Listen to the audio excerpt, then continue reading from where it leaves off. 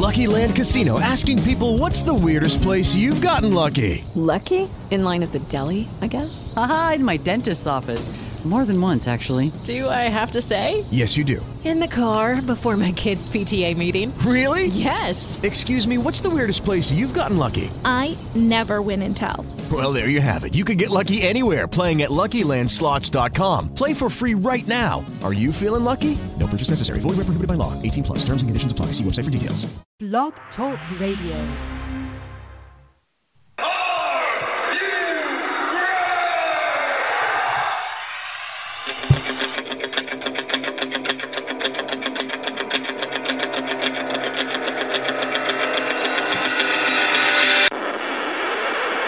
It's time for the Ken Reedy Show! I am the best in the world at what I do. Give me the microphone and go away! The best in pro wrestling talk. And that's the bottom line, because Stone Cold Jackson.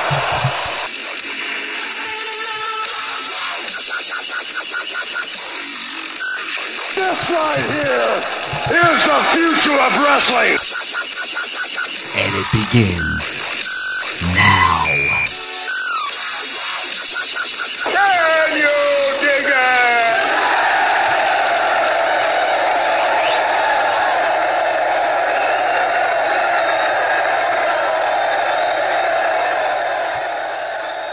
Ladies and gentlemen, you've tuned in to the Ken Reedy Show, the best in pro wrestling talk. So excited to be here tonight, breaking down the WrestleMania card we got so far. Lots of things happening in the world of pro wrestling. Just to let you guys know, as you know, scheduling is going to be a bit tough for us coming up towards WrestleMania. Like, leave it to like the way things are scheduled. Like next week is Easter, so Sunday. So we won't be doing the show on Sunday. Trying to figure out when exactly we can like sandwich in WrestleMania show. So stay tuned. Check us out on Facebook, because that's where most likely we'll make the announcement when our WrestleMania pre-show will be. Facebook.com/The Ken Reedy Show. Again, that is Facebook.com/The Ken Reedy Show.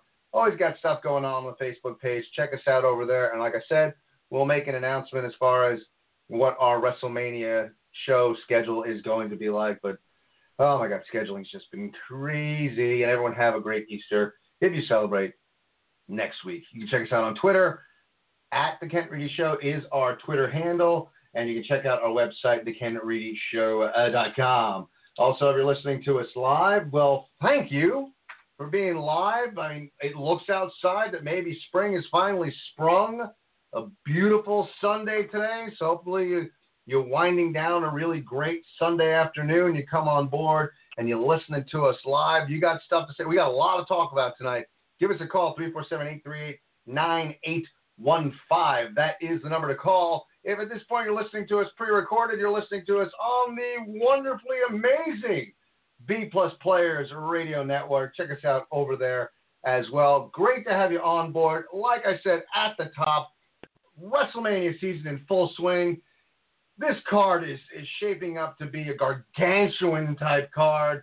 Returns, who's coming, who's going, what other match is going to be added to the card. So many things to get into. Couldn't do without my tag team partner who is on the line. Dave, how are you doing this evening? I'm psyched. I'm pumped. We're getting closer to WrestleMania, one of the most exciting times for wrestling fans, myself included. Like you said, who's coming, who's going, how this card's going to shape up. Like you said, it's got potential to be one of the best WrestleManias of all time. I'm sure that's very cliched, and that is said amongst many pro wrestling podcast platforms, including WWE, but there's some truth to it, definitely for sure, and I hope that you and I can both make heads or tails of it all on tonight's show. Yeah, I mean, you know, it's funny because no matter what, when it comes to WrestleMania, you know, the WWE is, you know, this is the greatest of all time. And then, you know, before, it's going to be the greatest of all time. Now it is, I mean, it's hyperbole. We don't do that here. So for us to kind of broach that topic and actually start to talk about beforehand that this could be an all-time great WrestleMania says a lot. And as we've said in the past, you know, if you're gonna, you be critical when you need to be critical, but you know, call out the positives when the positives are there too. And we're critical at times when it comes to the WWE product, but right now things are looking up as far as Mania. There's storylines developing. There's stuff that you know has got you interested. I love the stuff that Nia Jax and Alexa Bliss is doing, like good storytelling. I'm a storytelling fan. That's why I like wrestling. It's not, for me, it's not just about what happens between the ropes. And everything is starting to shape up nicely. And then as you're looking at this card and you're looking at, wow, like this could be an all-time great WrestleMania, and you're looking at the things that are shaping up, the storylines heading to Mania. One of the longest running storylines in wrestling right now has been that the Kevin Owens, Sami Zayn saga and everything that's been going on between those two characters. And then, as if like things could not get more insane heading to this year's WrestleMania, we get news this week that Daniel Bryan is cleared to resume wrestling, to get back in that ring, to be a wrestler with the WWE. Then consequently, he fires Zayn and Owens and gets his ass kicked, and that's how we go out. But it's just insane how you look at things. And for anyone, I know you say it, Dave, kayfabe is dead. I will maintain kayfabe is on life support, and I will give Kevin Owens a ton of credit for changing his Twitter handle to Kevin Steen and @FightSteenFight on Twitter. Kayfabe might be in a coma. It's not quite dead yet. But great storytelling that's been going on with these characters. They take care of Shane McMahon last week. They go after Daniel Bryan this week. Daniel Bryan's cleared. And, you know, Dave, I want to get into Daniel Bryan because I'm not the biggest Daniel Bryan fan. I think the internet just collapsed. You know, it's like I'm not the type, like I didn't look at the WWE and like they need Daniel Bryan back. I honestly didn't think they needed him. I think they were fine without him, honestly. And I thought the WWE did right by Daniel Bryan to give him a job after what looks like his wrestling career was over. But as a wrestling fan, again, I didn't necessarily pop for Daniel Bryan coming back, but I'm popping for the storyline. And I like the program going on and the way they work these characters and put it all together. And then you add Daniel Bryan being an active competitor into the mix, I think is awesome. It's really good storytelling. It gets me excited to see where they're going to go here. And, you know, we'll see if, you know, Owens and Zayn are rehired. But, you know, I think personally, I mean, it could be obvious. Maybe they go in a different direction. It seems to me that they'll be leading towards a Shane and Daniel Bryan versus Owens and Zayn, which I think is a really smart move. Daniel Bryan getting back into active competition. You can protect him in a tag match. And for me, I've said this time and time again, and I hope the crowd doesn't shit on everything that Daniel Bryan's not involved in, because if I'm running the WWE, I keep him away from any belt for a chunk of time just to let him get his sea legs under him. And Daniel Bryan is going to be popular enough on this comeback where he does not need a belt. He's a guy that can help put other guys over. So I'm really curious to see how they're going to use him moving forward. But Dave, like, you know, we've talked about it. We've talked about Daniel Bryan in the past.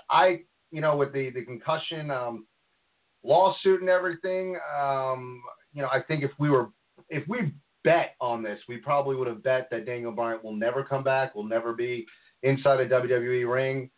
He's back. The storyline works. And I'm really intrigued to see where everything goes with him. Unlike you, I am a Daniel Bryan fan. I'll be quite honest with you. I'm not like everybody on the internet that thinks that the sun rises and the sun sets with Daniel Bryan. And I didn't follow him all through his career from the first time he ever competed in an Elks Lodge all the way till he made it to the main stage in WWE. I'd seen some of his stuff on the independent circuit, some of his stuff in Ring of Honor.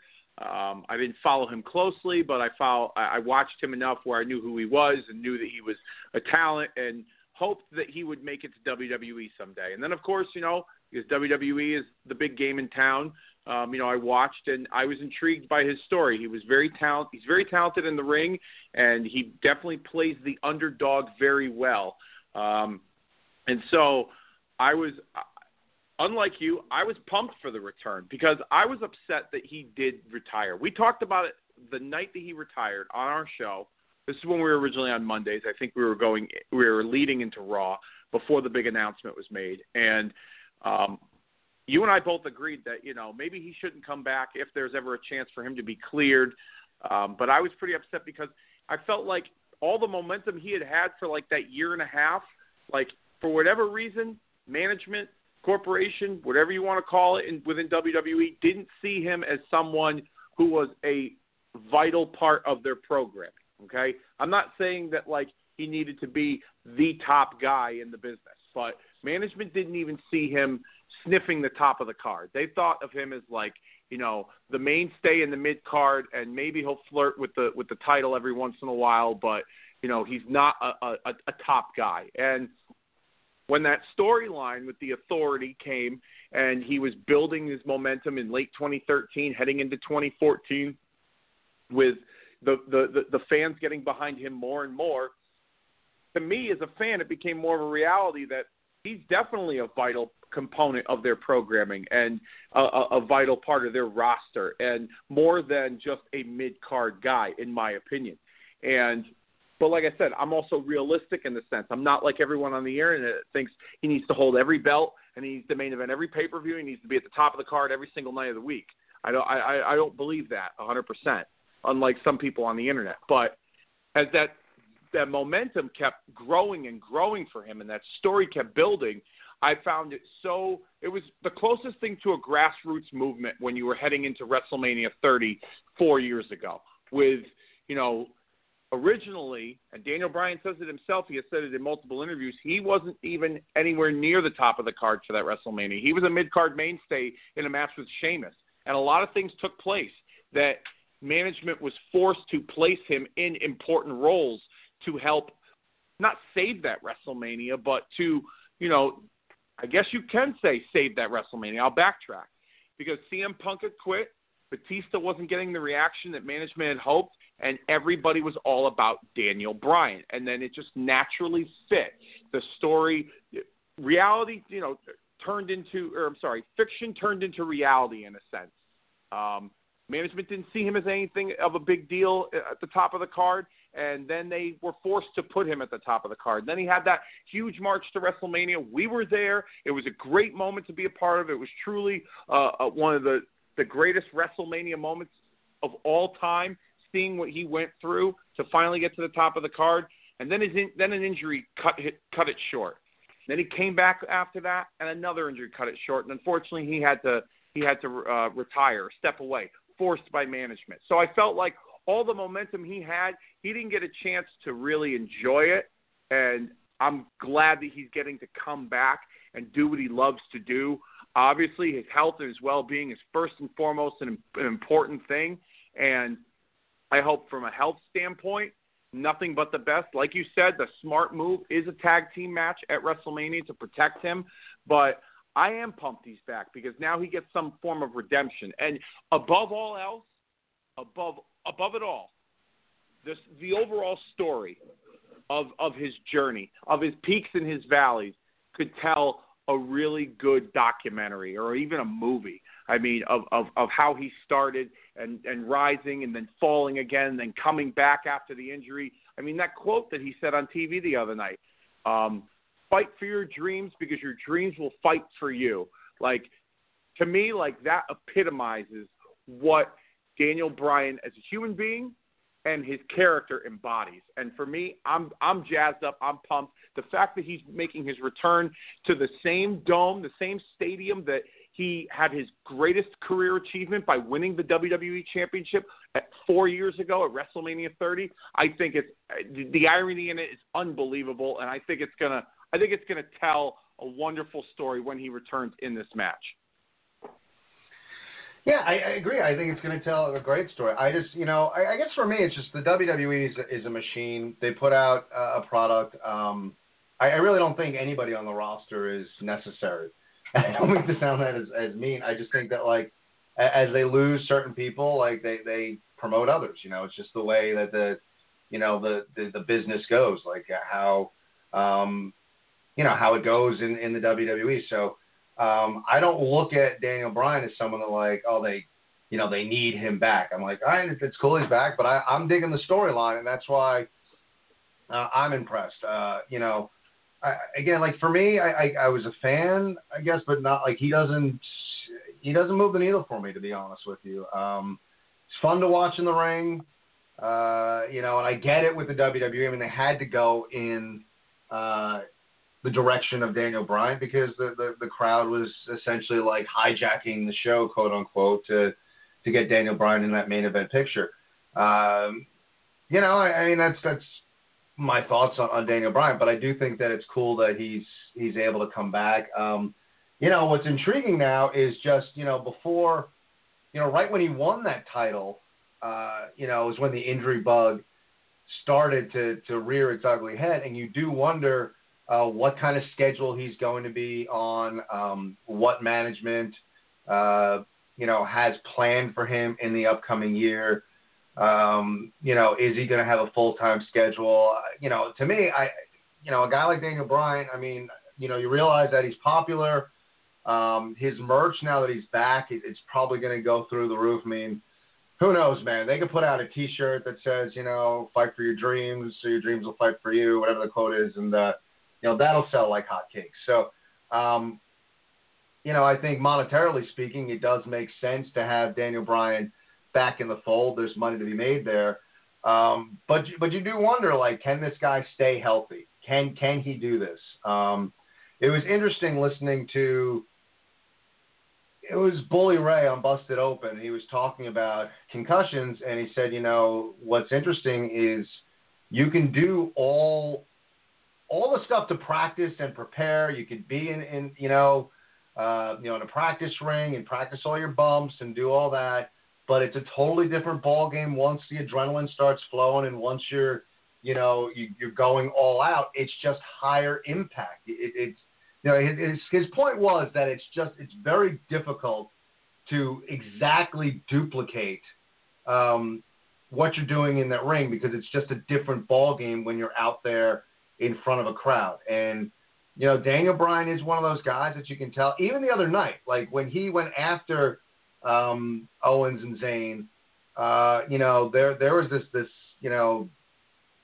enthusiasm, and I don't want to say overzealous, but you could see it, almost like you could see the look on Daniel Bryan's face that, like, he was so excited to just be taking bumps and pulling off wrestling moves in front of a crowd. You don't want that enthusiasm and that adrenaline to get the better of him. You hope he can, that management brings him along slowly, give him a couple of decent programs. You had Ziggler kind of say something to him behind the scenes on SmackDown. So, there's matches to be had. But I look at it as like you got to bring him along slowly. And, the interesting thing with Daniel Bryan, which is really difficult for management, is, where does the crowd go with this? Like, is the crowd, coming out of WrestleMania, and, I think, Dave, we'd probably be in agreement that the, AJ Styles Nakamura match has not only potential to steal WrestleMania, but be an all-time type great match. Bell to bell, there's a lot of potential there. After that match, whoever comes out on top, is the crowd going to be going batshit crazy for Daniel Bryan to get a title shot? And personally, like, if I was running the WWE, he doesn't touch that for a while. Like, I gotta bring him along slowly, and you just kind of, I don't know, like, you just wonder, is the crowd going to get impatient and start trying to hijack shows again to kind of force the issue and get him back up in the main event picture? He's like one of those tough guys that I empathize with management, because you have a plan in place, but he garners such a visceral reaction from the crowd, which again is a good thing. But I think post this injury, you got to bring him along slowly. So I'm really curious to see how the year unfolds. I think that we're going to get that tag match at Mania, but I'm really curious post-Mania where exactly to go with that, Dave. Yeah, I mean, from what I've been hearing throughout the dirt sheets, this is all rumor. As far as the schedule goes for him, he may be working 60 to 80 dates a year, but he also may work a Randy Orton type schedule where he works, 125, 150 dates a year. He's not working like a 200, 225 day a year schedule that most of the roster works. Another thing regarding his return that he agreed upon with management is that after every match he has, he goes through concussion impact tests. Normally, WWE talent, from what I understand, goes through impact testing after they've been injured. Regardless of whether it's a concussion injury or not, they go through impact testing with their medical staff.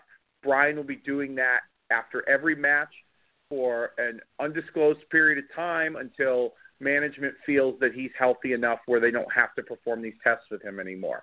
Regarding the title situation, actually before I get onto that, I guess Brian also has the option of wrestling as much as he wants or as little as he wants, but that's just rumor. I'm not buying all that just yet. Now onto the title situation, like you had mentioned. Me personally, I could see why you make a point like that because of the way the audience is so fickle and how Daniel Bryan, elicits such a visceral reaction. However, I feel like if you flirt with the idea of him on television competing for a title, you're giving the audience a reason to react. And then if it doesn't go in the direction that the audience likes, then you're setting yourself up for backlash. The same way they did with the Royal Rumble a few years ago. When they announced his return in the Royal Rumble while they were building Roman Reigns and then they eliminated him early, they set themselves up for that. I blame management for that 100%. They set themselves up to make Roman Reigns look terrible at the end with the crowd booing him and the way that they set up Daniel Bryan's return. If you didn't announce Daniel Bryan in that Royal Rumble and you brought him in as a surprise, I don't think the audience would have been as bad that night in Philadelphia. I think if you flirt with the idea that he's going to compete for a championship, whether it's a mid-card title or whether it's for the WWE championship or the Universal title, and you don't go in the direction of him coming out successful at the end of that story, you're setting yourself up, in my opinion. So I think they need to learn from their mistakes from a creative standpoint, and I think, if anything, I would use Daniel Bryan as a part-time guy, not a Brock Lesnar part-time guy, but I wouldn't have him on TV every week, and it would make his times on television feel even more special, and the audience would appreciate him more. And I think that they would appreciate his presence on TV in a match or on a pay-per-view, and they wouldn't be so fixated on, well, Daniel Bryan's got to be in the main event for the championship. That's just my opinion as far as how they should handle Daniel Bryan for the time being. And to be honest with you, if he were to go for any title right now, I'd put him in a tag team. Let's say like a Samoa Joe, for instance. Samoa Joe is supposed to be returning any day now, or possibly even after WrestleMania. The two of them have history together as rivals in Ring of Honor. To be quite honest with you, pair the two of them up together and rebuild Raw's team division with the two of them after this alleged draft that's supposed to be taking place after WrestleMania. I mean, there's so many different directions you can go, but I do agree with you. The audience, there's a chance that they're gonna shit all over whatever he's doing that doesn't involve the championship. But I think they're only going to do that if on TV they indicate that he has an opportunity at a title. No, it's a good point. I mean, and they have to really look at how they handle Daniel Bryan because it is the crowd will turn. And kudos to Owens and Zayn and their characters and how they've been, working this storyline because, the same crowd that would be sitting here like, if John Cena got his way and was in a triple threat match with Nakamura and AJ Styles, the same crowd would be like, oh my God, man, it sucks, man. It's not right. It shouldn't be triple threat. That triple threat, man, should be one-on-one. But the same crowd, if we're putting Daniel Bryan in there as a triple threat match. Oh my God, it's awesome! I'm spot welding to my shorts now.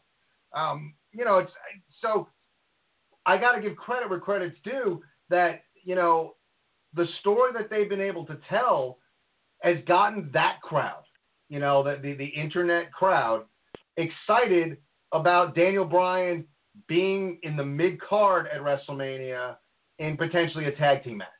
And I you got to give credit to creative. You got to give credit to Owens and Zayn and everyone who has allowed this story and helped this story unfold. You have done a really nice job at inserting Daniel Bryan into that mid-card, and the crowd's psyched that he's going to be there.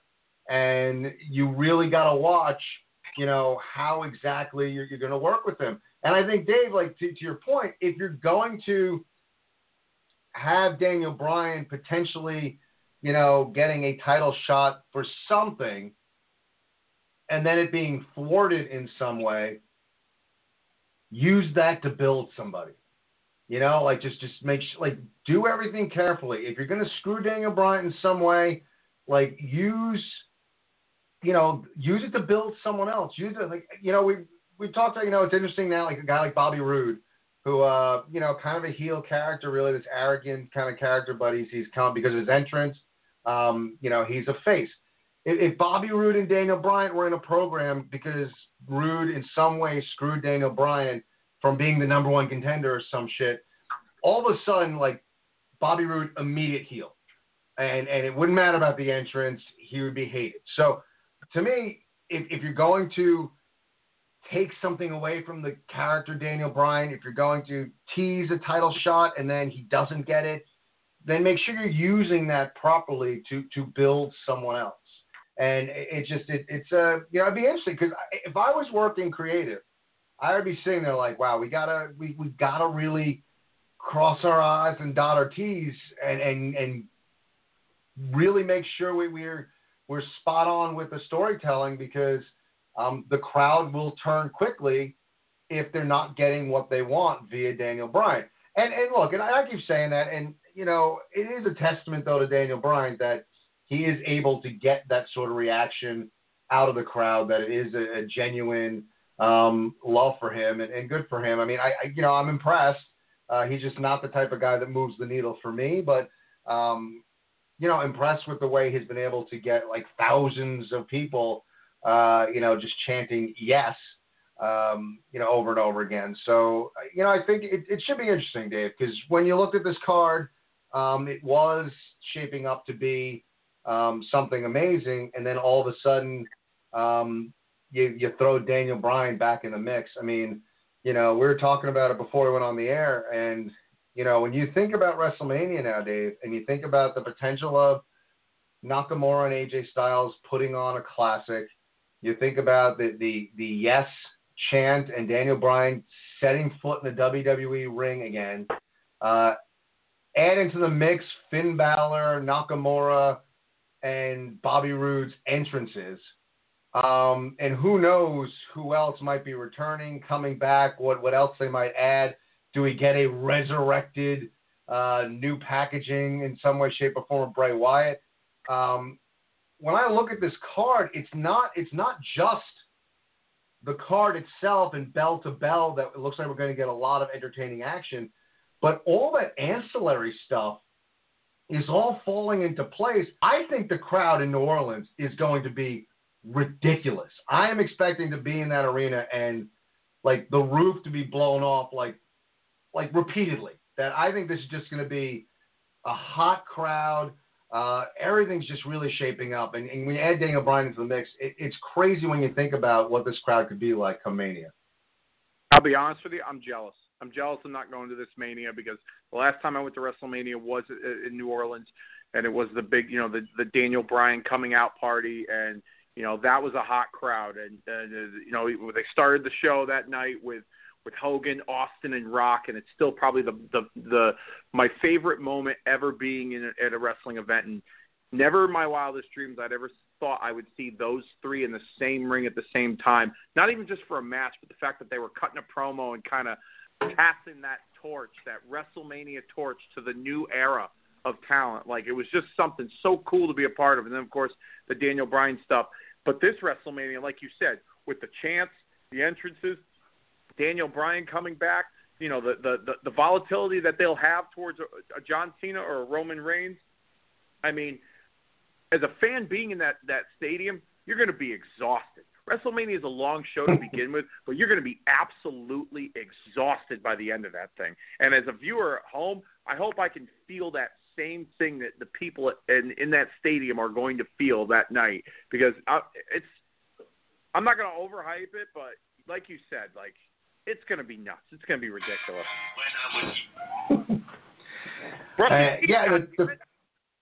What was that? Brush his teeth. That's the alarm, right? One of these days I'm going to remember that. Yep, that goes off at 7 o'clock every goddamn night.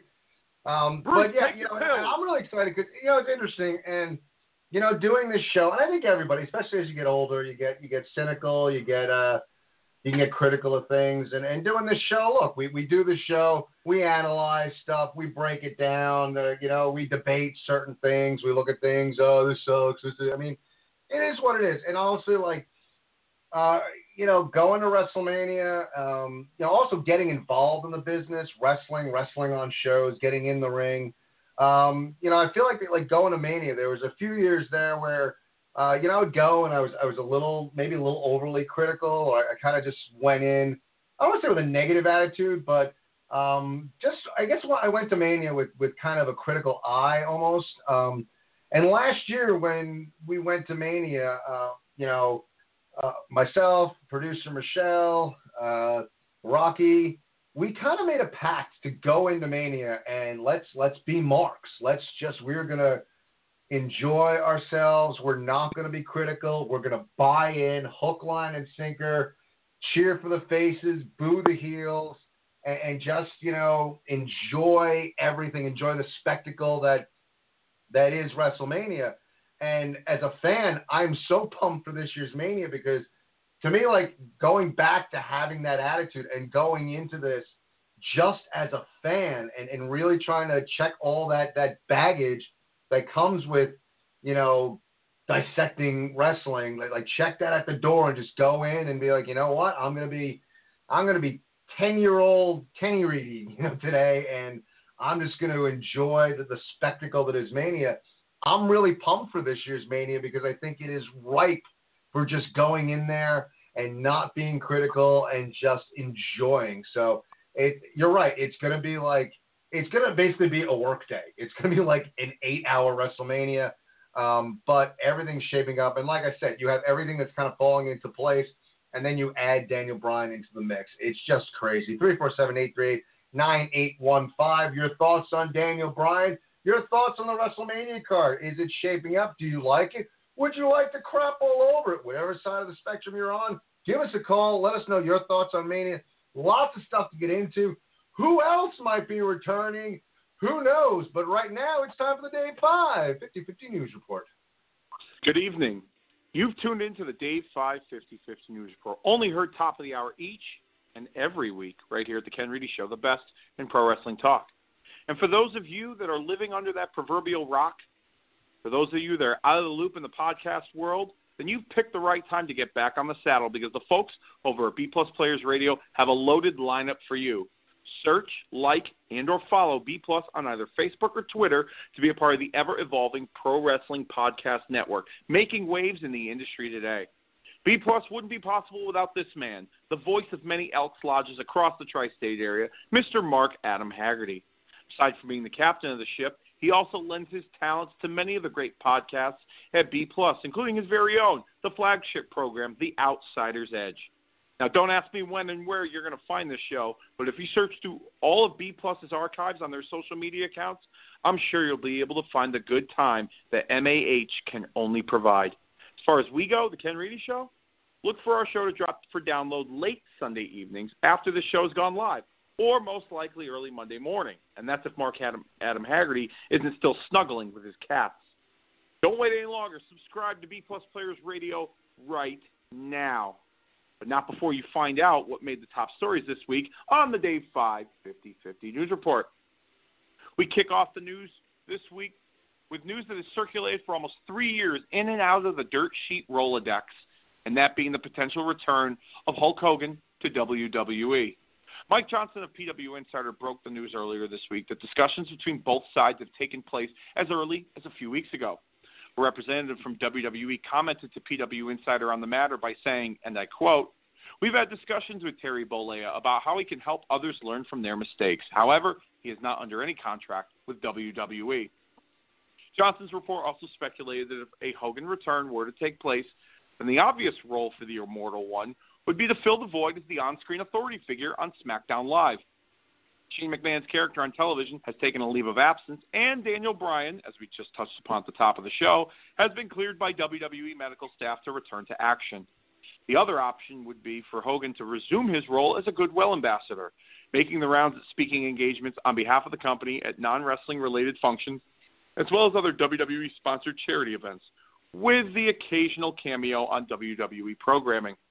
After this news broke, PW Insider also confirmed that Hogan would be appearing this Thursday, March 29th, at the world premiere of the Andre the Giant HBO documentary. This event is co-promoted in conjunction with WWE and HBO, as the documentary was produced by both entities. New developments have surfaced this weekend regarding Johnson's story, as it's being reported that around the time of the announcement that Hillbilly Jim was going into the WWE Hall of Fame, Johnson received word from one of his sources within the company that they were in talks with Hulk Hogan to return, with speculation being that Hogan's return could be in fact related to possibly inducting Hillbilly Jim into the WWE Hall of Fame. Hogan's character on TV was the one who introduced Hillbilly Jim to the WWE audience, so it would be seen as a natural fit. After hearing this, Johnson states he had to go through other sources and dig deeper to confirm this before allowing this story to print, which ultimately took up to 2 weeks, and according to Johnson, talks had begun between Hogan and WWE around March 6th. Once Johnson completed his fact-finding is when he reached out to WWE's PR department for a comment. As of right now, there is no confirmation on Hogan's return to the company, as it's only speculation at this time. And with speculation comes the fact that we might be talking about this after the break. So let's get ready to discuss the future of Hulkamania, brother. My second story this week. Injury scare last weekend at a WWE house show in New York City's Madison Square Garden as WWE champion AJ Styles was seen limping to the locker room with WWE medical assistance following an in-ring confrontation with Sami Zayn and Kevin Owens. Several reports surfaced online trying to figure out the legitimacy of the injury, with myself and Ken also going back and forth on the subject when the news broke via text messages. Most outlets, along with myself, concluded later on that evening that the injury was a complete work, as Styles returned to action later in his match, tagging with Shinsuke Nakamura against Kevin Owens and Sami Zayn. Later that weekend, Styles was taken off the house show loop, which left many wondering once again his health status heading into WrestleMania. Several reports followed that Styles was evaluated this past Monday backstage at Raw in Dallas, with no other information provided, but leaving many to speculate once again that this injury could be significant. He was kept out of in-ring action on Tuesday's SmackDown Live as a precaution, with many still left wondering the severity of the injury. As of right now, I'm glad to report that AJ Styles has been cleared to return to in-ring action, as he's made the house show loops this weekend, tagging with all three members of the New Day. In multiple interviews this week, Styles was adamant that he would be good to go for WrestleMania, with WWE COO Triple H optimistic of those same results. My third story, with WrestleMania season in full swing, news keeps trickling in on the greatest Royal Rumble event, which will be held in an outdoor stadium venue from Saudi Arabia on April 27th. News of this event has been generating a lot of buzz during WWE's most important time of the year. This event will host the first ever 50-participant Royal Rumble match, along with 7 other championship matches. Names such as John Cena, Undertaker, Triple H, Roman Reigns, AJ Styles, Shinsuke Nakamura, and the New Day are just a few names advertised to appear at this huge event. This event is the first of many that WWE in the country of Saudi Arabia will be producing under a 10-year agreement. Roman Reigns appeared on the Sam Roberts Morning Show last week, revealing that this event will be broadcast on the WWE Network, with many new subscribers indicating that this show is being listed on the upcoming WWE Network schedule when receiving confirmation emails during sign-up. It was also revealed this week that WWE Hall of Famers Jim Ross and Jerry the King Lawler will return to the booth to call all the action for this monumental event. Nick Hausman of WrestleZone.com reported this week that the Ultimate Deletion match between Matt Hardy and Bray Wyatt from Raw this past Monday was a big topic among many backstage. According to their sources, WWE Chairman Vince McMahon had growing concerns about the match and if it would deliver to the audience. Houseman went as far as to say that McMahon thought the match would bomb, despite it being billed as the main event of the evening, and there was a lot of debate of airing the match in the first place. Allegedly, it took some convincing, not only to McMahon, but to other officials in the company in order to get the match on TV. But in the end, WWE officials were said to be happy with the results, as the match helped maintain Raw's third-hour rating of over 3 million people, as well as making Ultimate Deletion the #1 trending topic worldwide on Twitter for over 2 hours after the match had aired. Success of this match has now led WWE management open to the idea of producing similar content in the future. On a related note, the finish of this match, which saw Bray Wyatt thrown into the lake of reincarnation, has many speculating that his character is in the midst of a repackaging. Wyatt appeared at a live event in Toronto, Ontario, Canada on Friday, confronting Hardy in the ring, Hardy delivering a twist of fate to Bray before telling him to embrace the change. Fans chanted "change" at Bray to end the angle, which could indicate there is indeed a change coming to the Bray Wyatt character, but more importantly, potential allegiance with woken Matt Hardy. I'm assuming more light will be shed on this matter on tomorrow evening's telecast of Monday Night Raw. And my final story this week, it seems that every year during this time, as we approach the upcoming WrestleMania event, rumors of potential happenings at the next year's event seem to surface. For instance, last year, just days before WrestleMania 33, rumors circulated that WWE plans to main event WrestleMania 34 with Brock Lesnar squaring off against Roman Reigns for the Universal Championship. Fast forward a year later, and what will we be seeing on April 8th? Need I say more? Anyhow, this trend has continued this year as we are just under 2 weeks out, and rumors have circulated online of a big match planned that will main event next year's WrestleMania 35 from MetLife Stadium in East Rutherford, New Jersey. And when I say main event, I mean that match will close the show. Let me be clear on that. The match in question, Ronda Rousey against Asuka for the SmackDown Live Women's title. The Wrestling Observer jumped in on the conversation and speculated that the match could be in the works, where they will bill the match as a streak versus streak. The rumors suggest that Asuka will obviously defeat Charlotte Flair for the SmackDown Women's title at WrestleMania this year and go undefeated until next year when she faces Ronda Rousey. Another rumor surfaced online just a few weeks back that Charlotte would be added to this match, making it a triple threat match for the championship, and that this match would close the show inside MetLife Stadium. Obviously, these are just rumors, but I found this quite fascinating considering the fact a similar occurrence transpired last year regarding the rumors of this year's main event. And that about wraps things up here on the Dave 550 News Report. Thank you all for tuning in this week. Check back here next, as I'm sure the WrestleMania rumor and innuendo will keep on coming, and I'll be your source to make heads or tails of it all. More pro wrestling talk is on the way, so without further ado, let's send it back to Ken. Take it away, brother.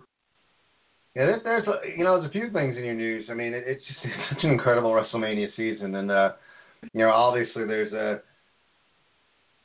a 300-pound blonde, red and yellow gorilla in the room. But before we get into that, I'm kind of I want to know your thoughts on the final deletion, because I still, like, when I watch that stuff, I literally sit there and I'm thinking, this is amazing, or it's the drizzle shits.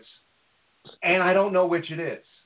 And I'm sitting there like, am I loving this? Or do I think it, like, I'm baffled by it, but I'm intrigued. The one thing I'm curious about with Dave, like two things. Number one, did you like it? Secondly, your thoughts on if you went to Raw live and the last 20 minutes or so, give or take, of sitting there live is watching something on the big screen. Like, that seems odd to me. I'm sure they gave them something post-Raw. That's what they usually do. But I did find it odd to, like, if I was going to a Raw live, that I'd end my night just kind of watching the big screen. So there's two things. What did you think of it, and what do you think of that headlining Raw? I liked it. I was hoping it was a little longer, but I liked it. I think, to WWE's credit, they did it. They did the presentation justice.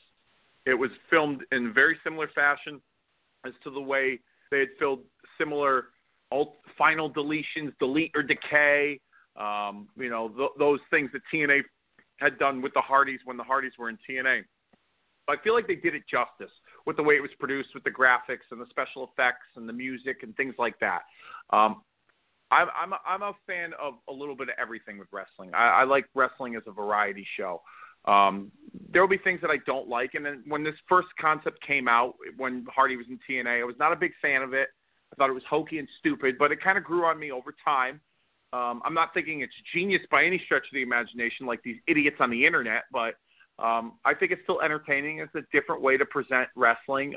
Lucha Underground has a similar way of producing wrestling in that cinematic style, and I kind of dig that WWE is at least trying it on and seeing if it fits, and it seems to be working because people seem to like it. They did something similar last year or 2 years ago with the Wyatts and the New Day when they had that match at the Wyatt compound, and it seemed to go over real well. So I'm of the belief that, you know, I'm not over the moon for it, but yeah, it was somewhat entertaining. I was kind of hoping it was going to go longer. Secondly, I will say this regarding, you know, being at a Raw and having to sit through 20 minutes of this on the big screen at the end.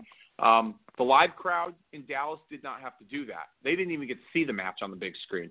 They did two different segments. They did a dark match segment with Braun Strowman and Elias, and then they had Ronda Rousey come out and she armbarred and flipped Dana Brooke. So the audience in the arena didn't even get to see the final deletion or the ultimate deletion or whatever it was called.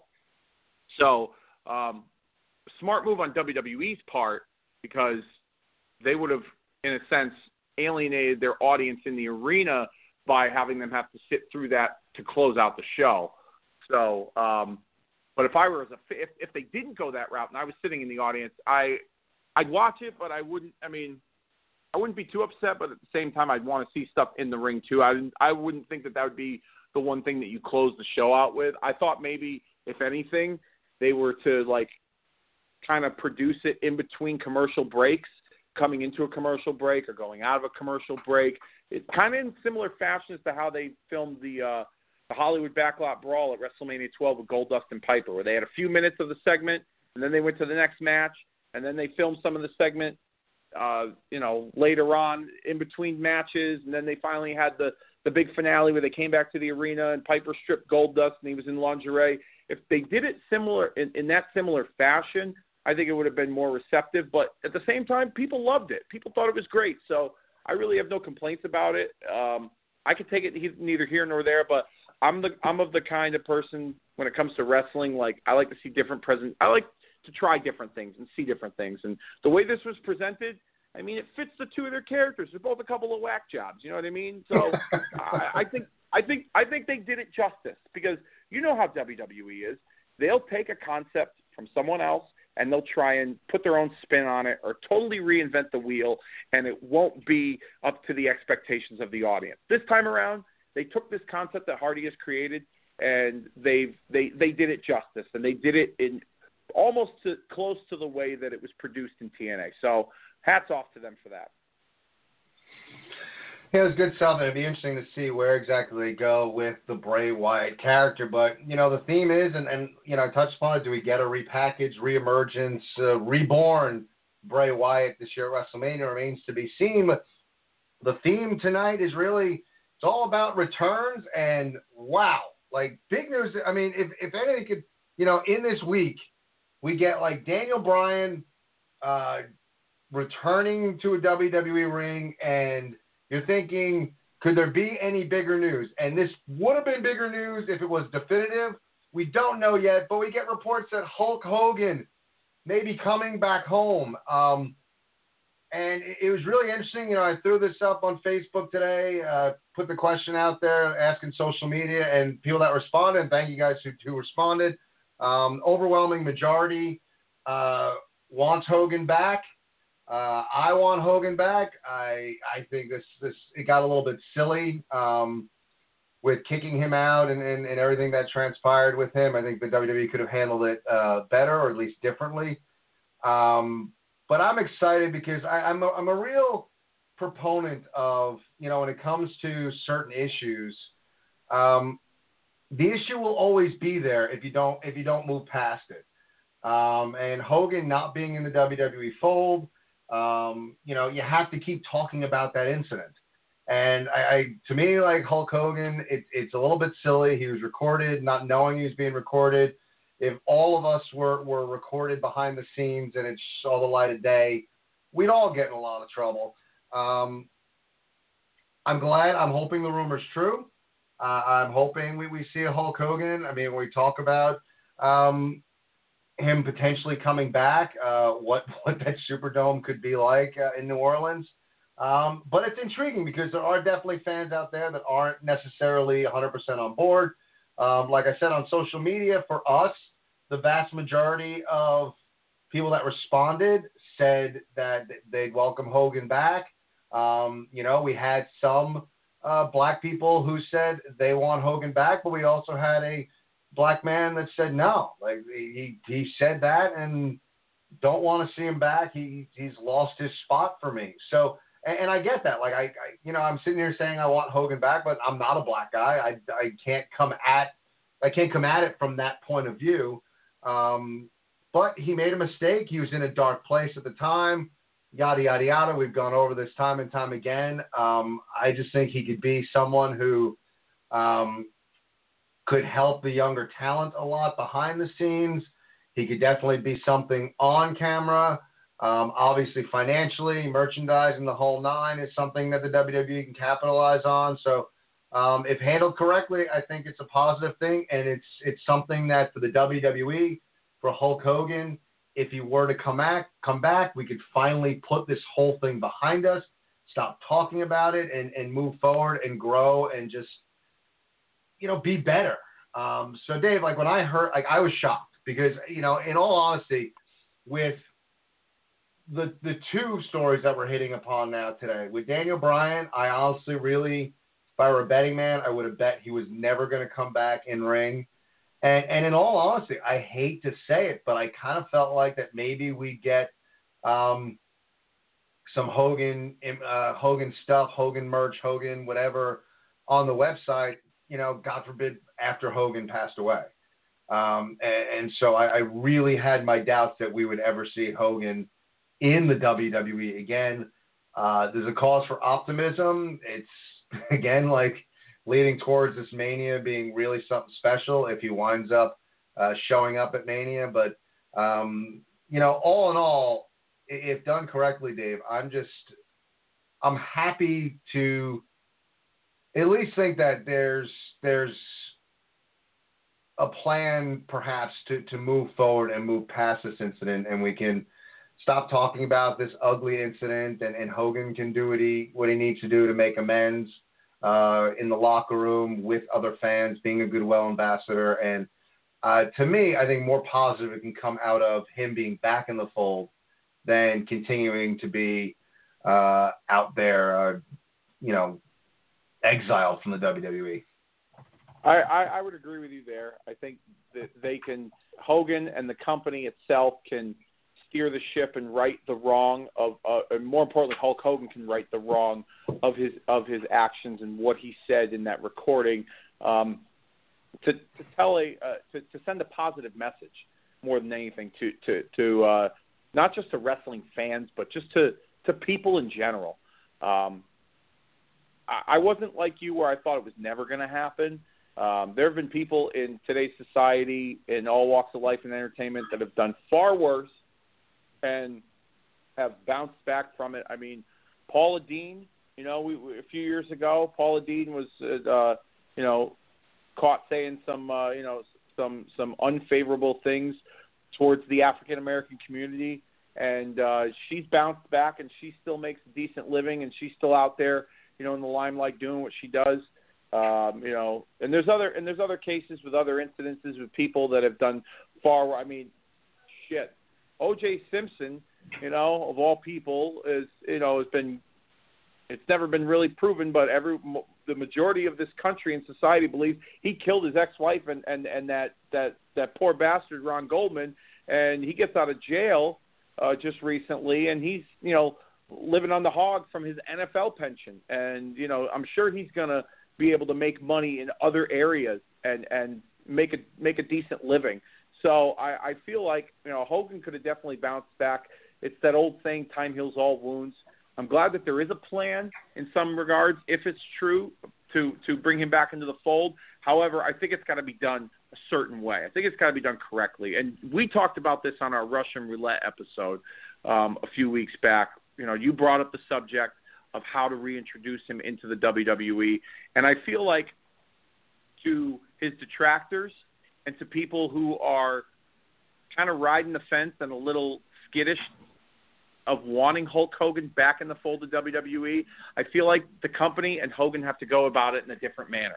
If you just throw him on TV and make him a character or have him appear on TV, in a sense, you're kind of rewarding him. Hulk Hogan's been known to enjoy the spotlight, the adulation. You're kind of rewarding him by having him return in that manner. For me, if I was an executive, I'd make him work for it. As much as I love Hulk Hogan, I'm a huge Hulkamaniac, just like you, Ken. I'm wearing a Hulk Hogan T-shirt that I got from ProWrestlingTees.com, okay?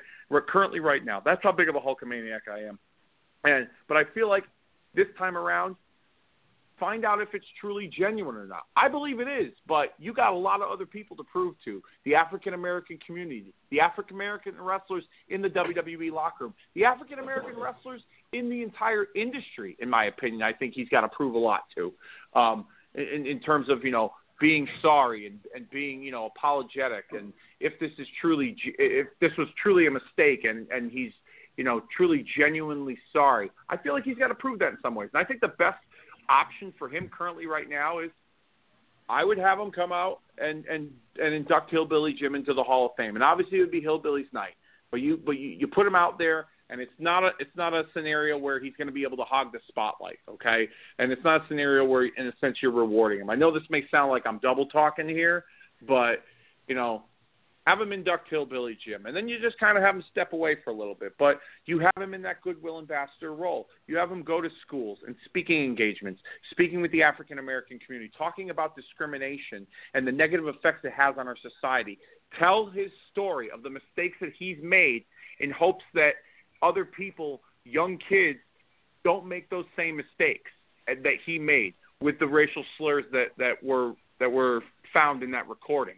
Another way they could make good use of him and put him back in the fold is he lives in Florida. He's a Tampa guy. Tampa's not too far from Orlando.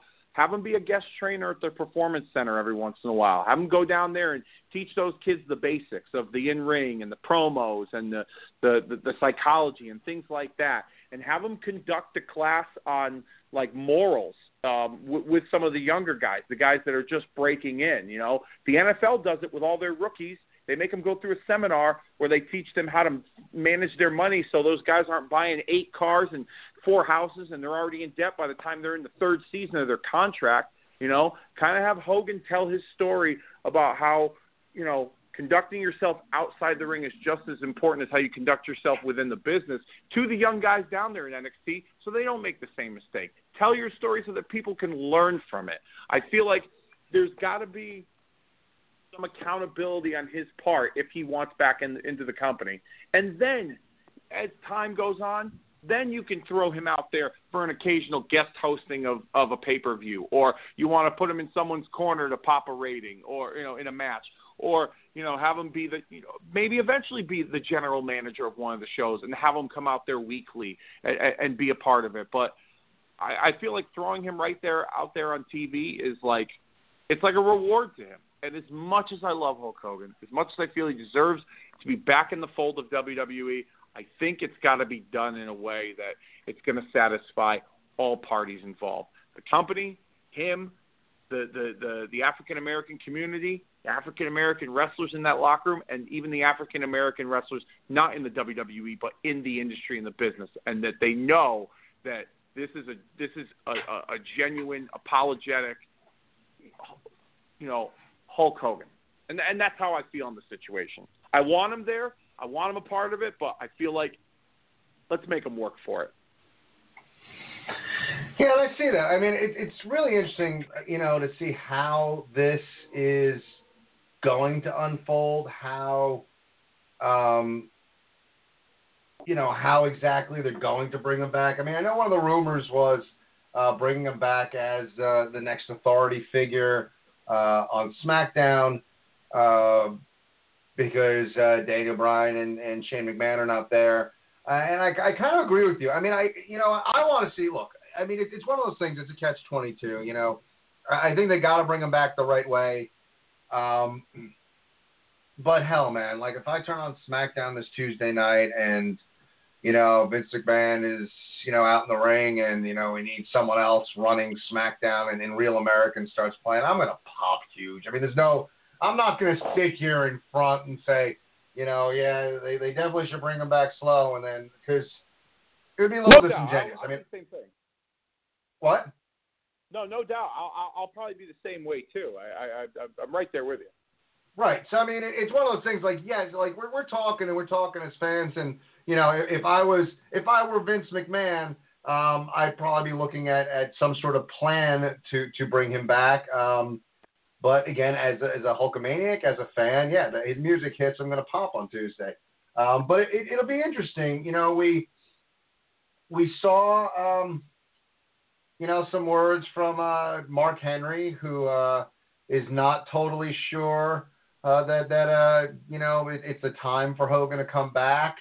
You know, a lot of the statements that you've heard since this incident happened from black wrestlers is that of forgiveness and, you know, wanting to see Hogan back. So I think the overwhelming response has been positive and has been, you know, wanting Hogan back in the fold. However, you know, you can't, you know, you got to look at all viewpoints and look at all like people and what they think. And we did have someone, you know, on Facebook say that they didn't want him back. And, you know, you kind of have to respect that. And I think, you know, it's one of those things, like you said, like Hogan can be this goodwill ambassador. You know, go out when the WWE does these tours in predominantly, you know, cities with predominantly minority populations, and go there and speak. And like, you know, it's going to be uncomfortable, but that's going to be, you know, you need to go to a school and sit in a classroom with, you know, all black students and basically say, I'm sorry, I screwed up. I should not have said that. And I was the guy that, you know, train, say your prayers, eat your vitamins, and I screwed up. And I never should have said what I said. And that's, you know, he could be that goodwill ambassador. To your point, I think it's really, you know, for a guy, I mean, I don't think you could look at Hogan and say, you know, lowest of the lows. But when you think about his marriage fell apart, you know, he was apparently drinking heavily. The story that, you know, he got up and put the gun in his mouth because he was thinking about ending it all.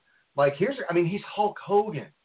And here's a guy that was like as far as, look, we said it last week on this show, Hulk Hogan, WrestleMania MVP. For my money, greatest of all time, bar none. Pinnacle of what a professional wrestler could be. And then he winds up, you know, almost losing everything, saying something stupid, getting filmed for it.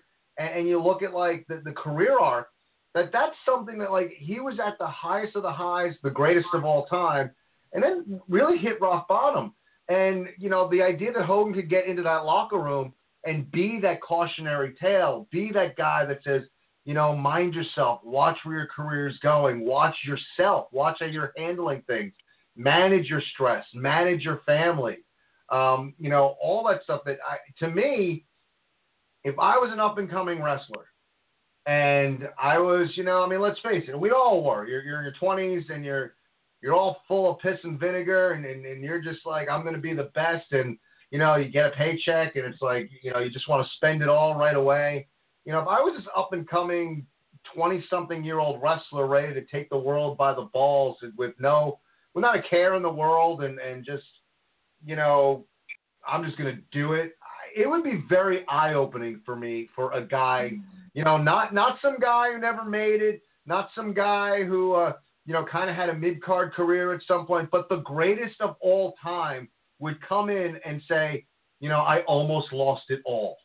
I was the biggest wrestler on the planet for a large amount of time, and I almost lost it all. I think that message would be so valuable to up-and-coming wrestlers to go to NXT and talk to these guys when they first come into the WWE.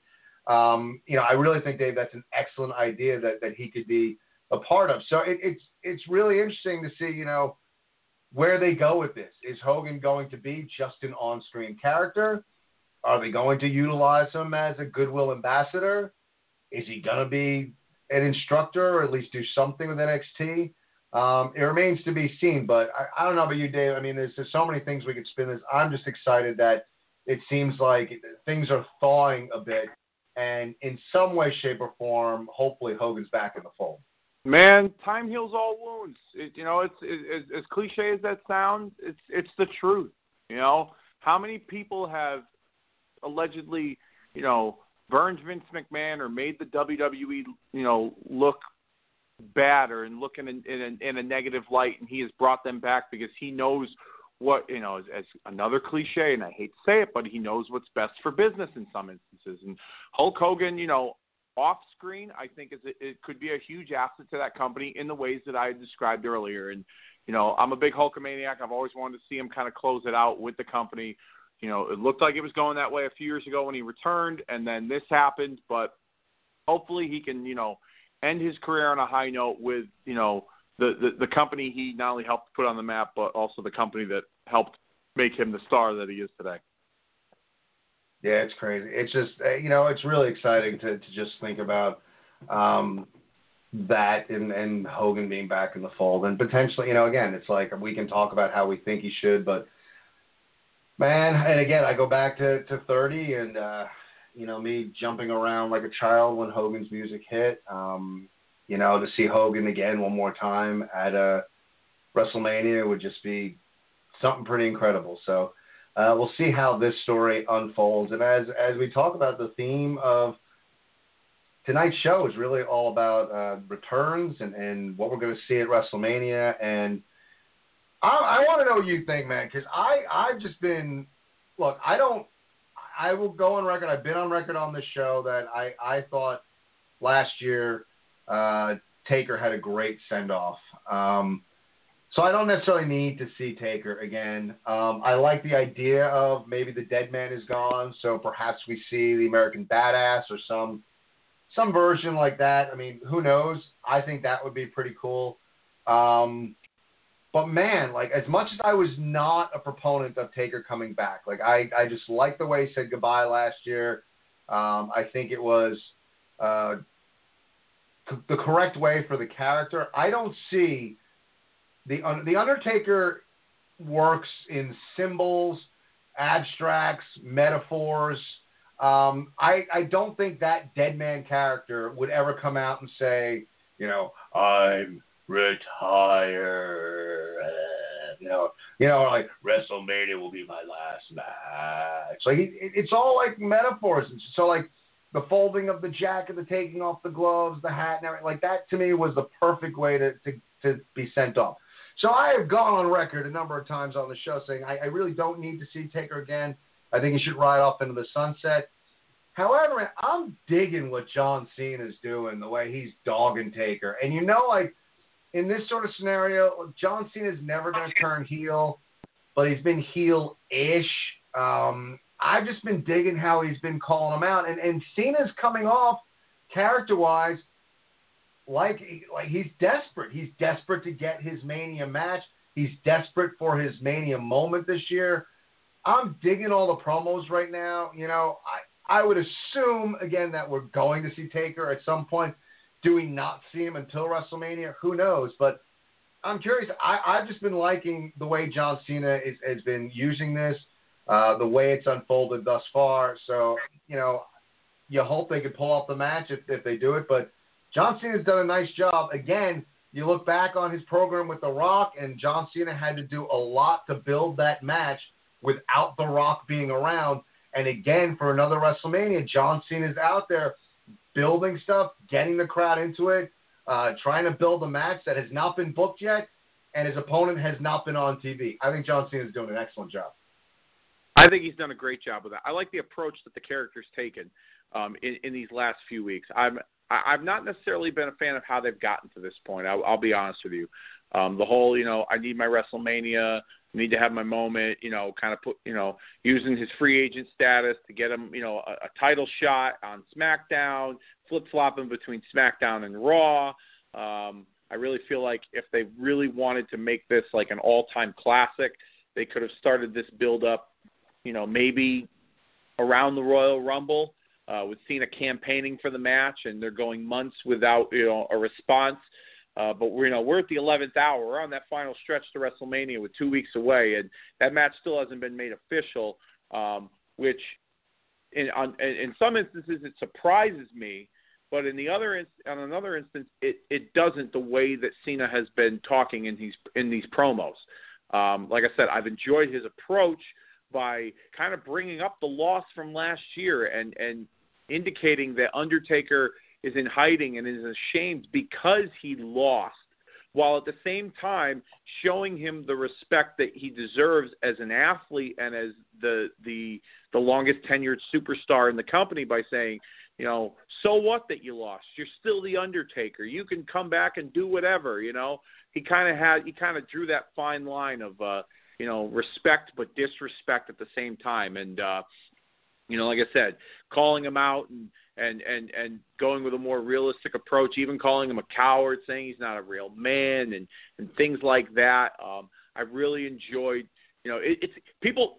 I love this. People on the internet, these discussion, the chat groups on social media and that I follow and things of that nature.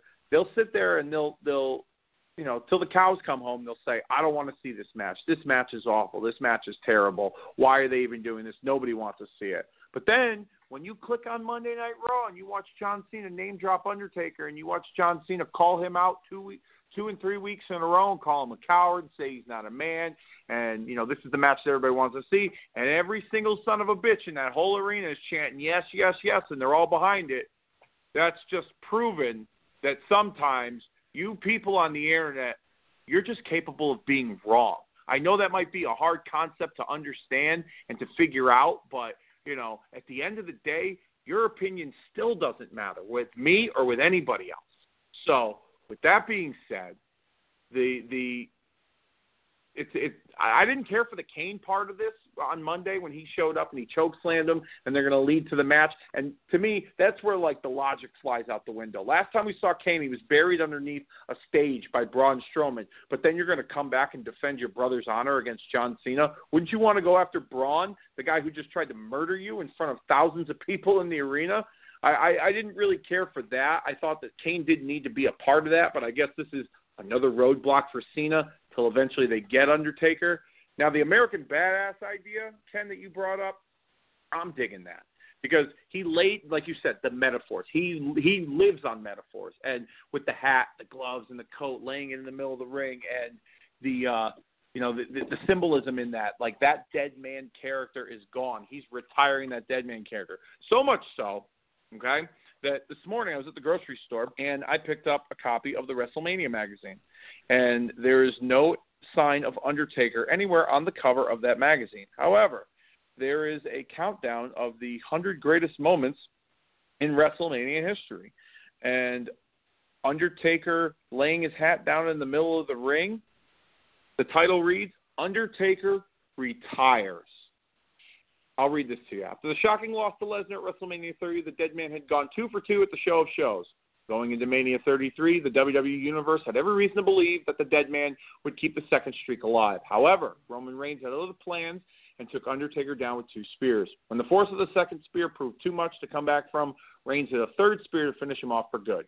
Knowing his time was up, the dead man left with dignity, leaving behind his hat, coat, and gloves in the ring. Almost a year later, and the chants of thank you, Taker, still haven't died down. So, it leads me to believe 2 things. Either 1, they wanted us all to believe that he was really retired or setting up eventually him facing John Cena at this year's WrestleMania, or 2, he really was retired and they decided to call him back for one more match because his health was in better standing this year than last. Because if you remember, Ken, we talked about on the show, he kind of told management, I'm done after this Mania. I'll do whatever you want. I'll put over whoever you want. And that's when they made the decision to cancel Cena, Taker, and put Reigns in that position. And management even they didn't fight the issue with him. So for all intents and purposes, he was going to be done. But the symbolism in him laying down that hat and the coat and the gloves and everything, and now the rumors of him possibly coming back as the American Badass, I think it makes a lot of sense, and I'm really intrigued by that instead of the Undertaker hocus pocus stuff that we've seen with the lights and the digging the souls and, digging holes and taking souls and things like that, kind of reviving this American Badass character sort of. I hope that's the direction they go in. Would be much more intriguing than just seeing Undertaker come out. And, yeah, the gong's cool to hear and the entrance is awesome, but putting a different spin on his return, considering the way he left last year, I think would make much more sense to me. So as far as when he shows up again, the rumor is he's supposed to make an appearance, not tomorrow, but the following Monday, which is the go-home episode of Raw, to officially accept the challenge. Now, if I were running WWE Creative, and I'm going to put my booking hat on here for a minute and play fantasy booker, I wouldn't have him show up at all heading into WrestleMania and leave that mystery and that mystique of, is he going to make it? I wouldn't even make the match official with him and with Undertaker and Cena.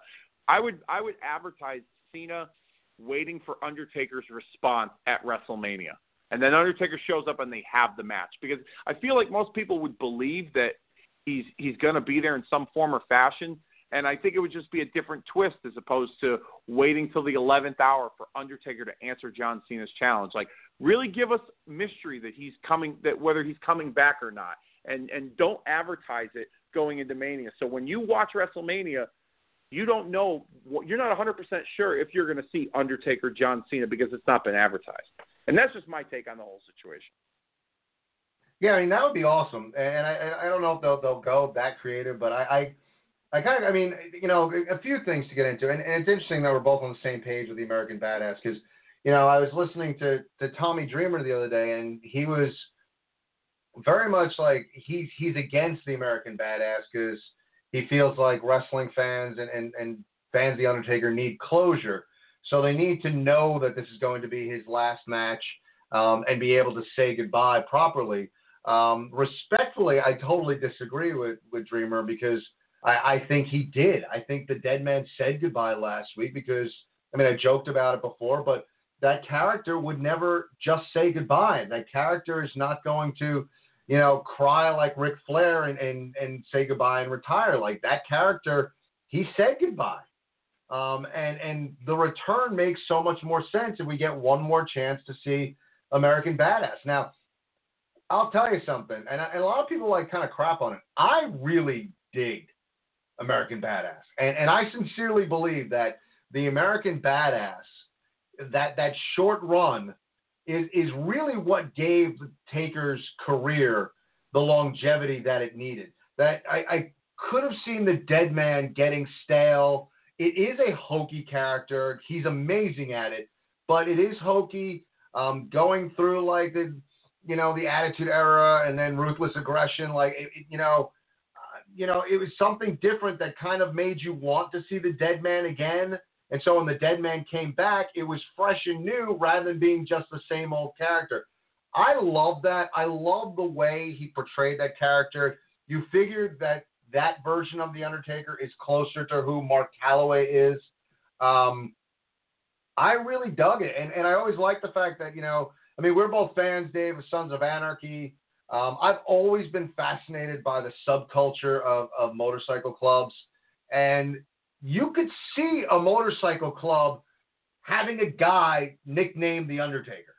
Watching Sons of Anarchy, if there was a character that they just referred to as Taker, and he was part of the club, it would have blended right in. So I thought it was cool that he kind of came off as this tough biker that happened to be nicknamed The Undertaker. So I always liked it. I really dig your scenario of, don't announce anything. You don't know if you're going to get Taker. Don't put him on any of the promotional materials. And then at some point, and you know what, in all honesty, I would even go a step further. I wouldn't have Cena out there. I would have just between matches at some point, the lights go out, and you just hear, he's back. And then, and you see that bike come around and on the top of that, on the stage with the American flag off the back, and then, I'm Ed, American Badass, and that starts playing, man. And then Taker just speeds down to the ring, grabs the mic, and just basically says, I hear someone's been talking shit about me. He better get his ass out here. And then the match happens there. Like, I wouldn't even advertise that Cena is going to get a response from Taker. Just keep it completely like, we have no idea. We have no idea if that's going to happen. It's not advertised. Have Cena be like, I guess I'm going to WrestleMania as a fan. Like, completely kibosh it, and then just have him come down to the ring on his Harley. I think that would be awesome. I'm curious if, like, they'll definitively have Taker retire after that, how they would handle that, because the American Badass version of The Undertaker is very literal. He comes down, he tells you he's going to kick your ass, then kicks your ass. So that version of The Undertaker would say, this is my last match. Not so much with the magic and metaphors, very realistic character.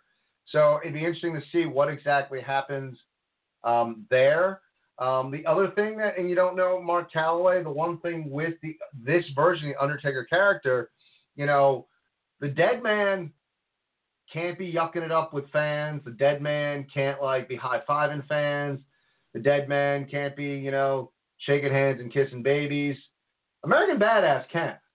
And if you give Taker a victory over Cena at WrestleMania, you have a chance where you can create a very special moment where maybe he does kind of say goodbye, and maybe he, gets out of the ring and walks around the ring and high fives and hugs some fans and kind of has that moment where, he can interact with the fans more, because the dead man really doesn't do that. It's so against the dead man's version that Mark Calloway, the human being, could have that moment where he can walk around ringside and actually shake hands and interact with the fans perhaps one last time. So, Dave, you alluded to it a while ago saying, maybe it should just be John Cena versus Mark Calloway.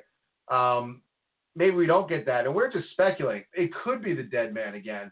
But I really like the idea of the American Badass. I'm curious, Dave, as I'm spewing on and on about this, were you a fan of the American Badass? Because I really was.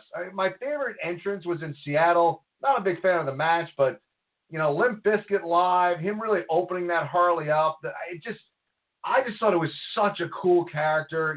When you were in the arena and you heard that motorcycle engine rev up, it was just so freaking cool. And again, we talk about this WrestleMania and all the stuff that could be lining up. To be there and hear that Harley come down one last time, I myself would be pumped. I'm not going to get bent out of shape that the last time we see Taker may not be the dead man. I think it would be cool. I'd love to see American Badass one last time. Were you a fan back in the day of the American Badass? When it first came out, no, I wasn't. I'll be quite honest with you. I was not at first. I was really kind of hoping for Undertaker dead man, but as time went on and the weeks and even a few months that followed, it grew on me. He was still, he was still Undertaker. I mean, it took me a few weeks, maybe even a couple of months at best, for it to really sink in. But I don't know, for whatever reason, it just kind of, I tried it on and it fit, and I ended up enjoying it. And to the point where, when they wrote that character off, when Vince McMahon and Kane buried him alive at the 2003 Survivor Series, and then the rumors were he was going to come back and work WrestleMania 20 as the dead man with Kane, I was a little disappointed because I felt like, the biker character still worked, and the American Badass, the big evil, they called him at one time, I felt it still had some legs. And then I was even more disappointed when, he did return at WrestleMania 20, and, they had Paul Bearer, and they had the Druids, and it was a cool entrance. And when the lights came on, he took off the coat and the hat. He still looked like the American Badass to me, and I was like, well, what was the point of that? What was the point of having him gone off TV for so long? only for him to look like the character that you essentially killed off months ago. And at that point, I was like, I want the American Badass back. But over time, I ended up, trying it on, and it grew on me. And then, I was interested in. I kind of rationalized it in my brain, like, this is a new version of the Dead Man. He's like a cross between the American Badass and the Dead Man Undertaker. And that's how I rationalized it for a while, until I didn't even really care anymore. And I just got caught up in the drama of the storylines that he was involved in. Yeah, I mean, I don't know. Like, it's funny because I dug it right away. I kind of was a fan right away. But it would be cool, man. But it's so amazing when you think about like how this WrestleMania is shaping up, and you have, and all the things we hit tonight, and we're talking about stuff that's the thing that's amazing, that things are falling into place that are the ancillary stuff, not necessarily the in-ring stuff. Like the in-ring stuff is kind of at a point where, to me, like you look at the card, and it's like that stuff should take care of itself. You always run that risk. Like guys have off nights, maybe they're not given enough time. I mean, shit happens, obviously. But when you look at that card, you kind of start to get that feeling that, all right, the in-ring stuff should be able to take care of itself. And now when you have potentially Daniel Bryan setting foot in the WWE ring again, the rumors that do we get a Hulk Hogan sighting at some point during WrestleMania, if not WrestleMania weekend, and you think we're going to get The Undertaker back, and the speculation, is he going to come back as the American Badass? Is he going to come back as the Dead Man? How they're going to play that out, how they're going to work that, how they're going to announce, what happens if Taker shows up at the go-home show? Like, how exactly is he going to respond to this challenge? Is he going to respond, like, as the American Badass? Or is he going to respond, he's the Undertaker. Like we said, he deals with, in metaphors, I thought it was great the other night when Cena's like, hit me with lightning or something, all that stupid stuff you do, just do something. I was cracking up. I like that. That's just great, man. And he's just like, Cena, man, he's good. The haters, I'm just like, he's good. Like when he's got to go out and try and build something, he does a nice job with it. And I give him credit for, like I said, 2 WrestleManias, The Rock and now this one, but he's essentially trying to build the match like on his own. Pretty awesome stuff, Dave. But like, when you think about the fact that, potentially if all the stars align, Daniel Bryan, Hulk Hogan, and The Undertaker will be at WrestleMania, or could be at WrestleMania, it starts to get like pretty freaking insane when you start to look at everything that this WrestleMania could be. It's crazy. It really is crazy how many great moments and great things can happen this year in New Orleans. Yeah, I mean, you're absolutely right. Which brings me to, not to put you on the spot here, but it kind of transitions into, what kind of a weekend you guys are going to have down there, and what kind of weekends we've had in the past, which brings us to, our WrestleMania memories and weekends and stuff like that we've experienced. Is that something that you want to discuss on this show at some point within the next week or so, with our audience, going over some of our WrestleMania memories, maybe even how the Yes Movement was born in Miami? Because when you say that, like, all the stars lining up, it just makes for an awesome weekend, like Hall of Fame and the stuff you see at Access and, things like that. It brings me back to, like, the WrestleMania memory weekend. So not to put you on the spot, and you're probably like, you son of a bitch, why are you doing this right now? But you probably are. I'm not going to lie. You probably are. But is that something that, we want to indulge our listeners with, is our tales, our stories of our WrestleMania weekend excursions? Oh, absolutely. I mean, there's so many stories we got, going Mania weekend. Again, like I said, at the top of the show, scheduling is been tough. But, yeah, I mean, I definitely want to have a Mania memory show because there are so many. And what's interesting is I don't know, out of all the Manias I've gone to, if I was ever like this optimistic beforehand. And we will get into a Mania moment show, but like a lot of the stuff, as far as moments, was how the weekend just happened to unfold. And some crazy hijinks that we got ourselves involved in. This year, it's just looking at the card, and I'm like, wow, like this is going to be something special. So I think with what the card is looking at, you're going to have like a crowd showing up at New Orleans that are going to be really optimistic about this show, which is going to add to the energy of the city. So, yeah, we'll definitely schedule a Mania Moments type of show and go through that. This year it's just setting up for something like truly special. And again, when it comes to wrestling fans, you don't always get a big group of optimistic fans, but I think this year we're going to descend on New Orleans, all of us feeling pretty good about how this show has been booked, the matches we're going to see. And then when you're in New Orleans, you never know who you're going to run into at a bar. So more memories to be made in New Orleans. Guys, thank you for tuning in tonight. Again, we'll keep you posted on our schedule in the upcoming weeks. Everyone have a great Easter. Next Sunday, for Dave, I'm Ken. Good night, everybody. Hello, it is Ryan, and we could all use an extra bright spot in our day, couldn't we? Just to make up for things like sitting in traffic, doing the dishes, counting your steps, all the mundane stuff. That is why I'm such a big fan of Chumba Casino. Chumba Casino has all your favorite social casino-style games that you can play for free anytime, anywhere with daily bonuses. That should brighten your day a little. Actually, a lot. So sign up now at ChumbaCasino.com. That's ChumbaCasino.com. No purchase necessary. VGW Group. Void where prohibited by law. See terms and conditions. 18+.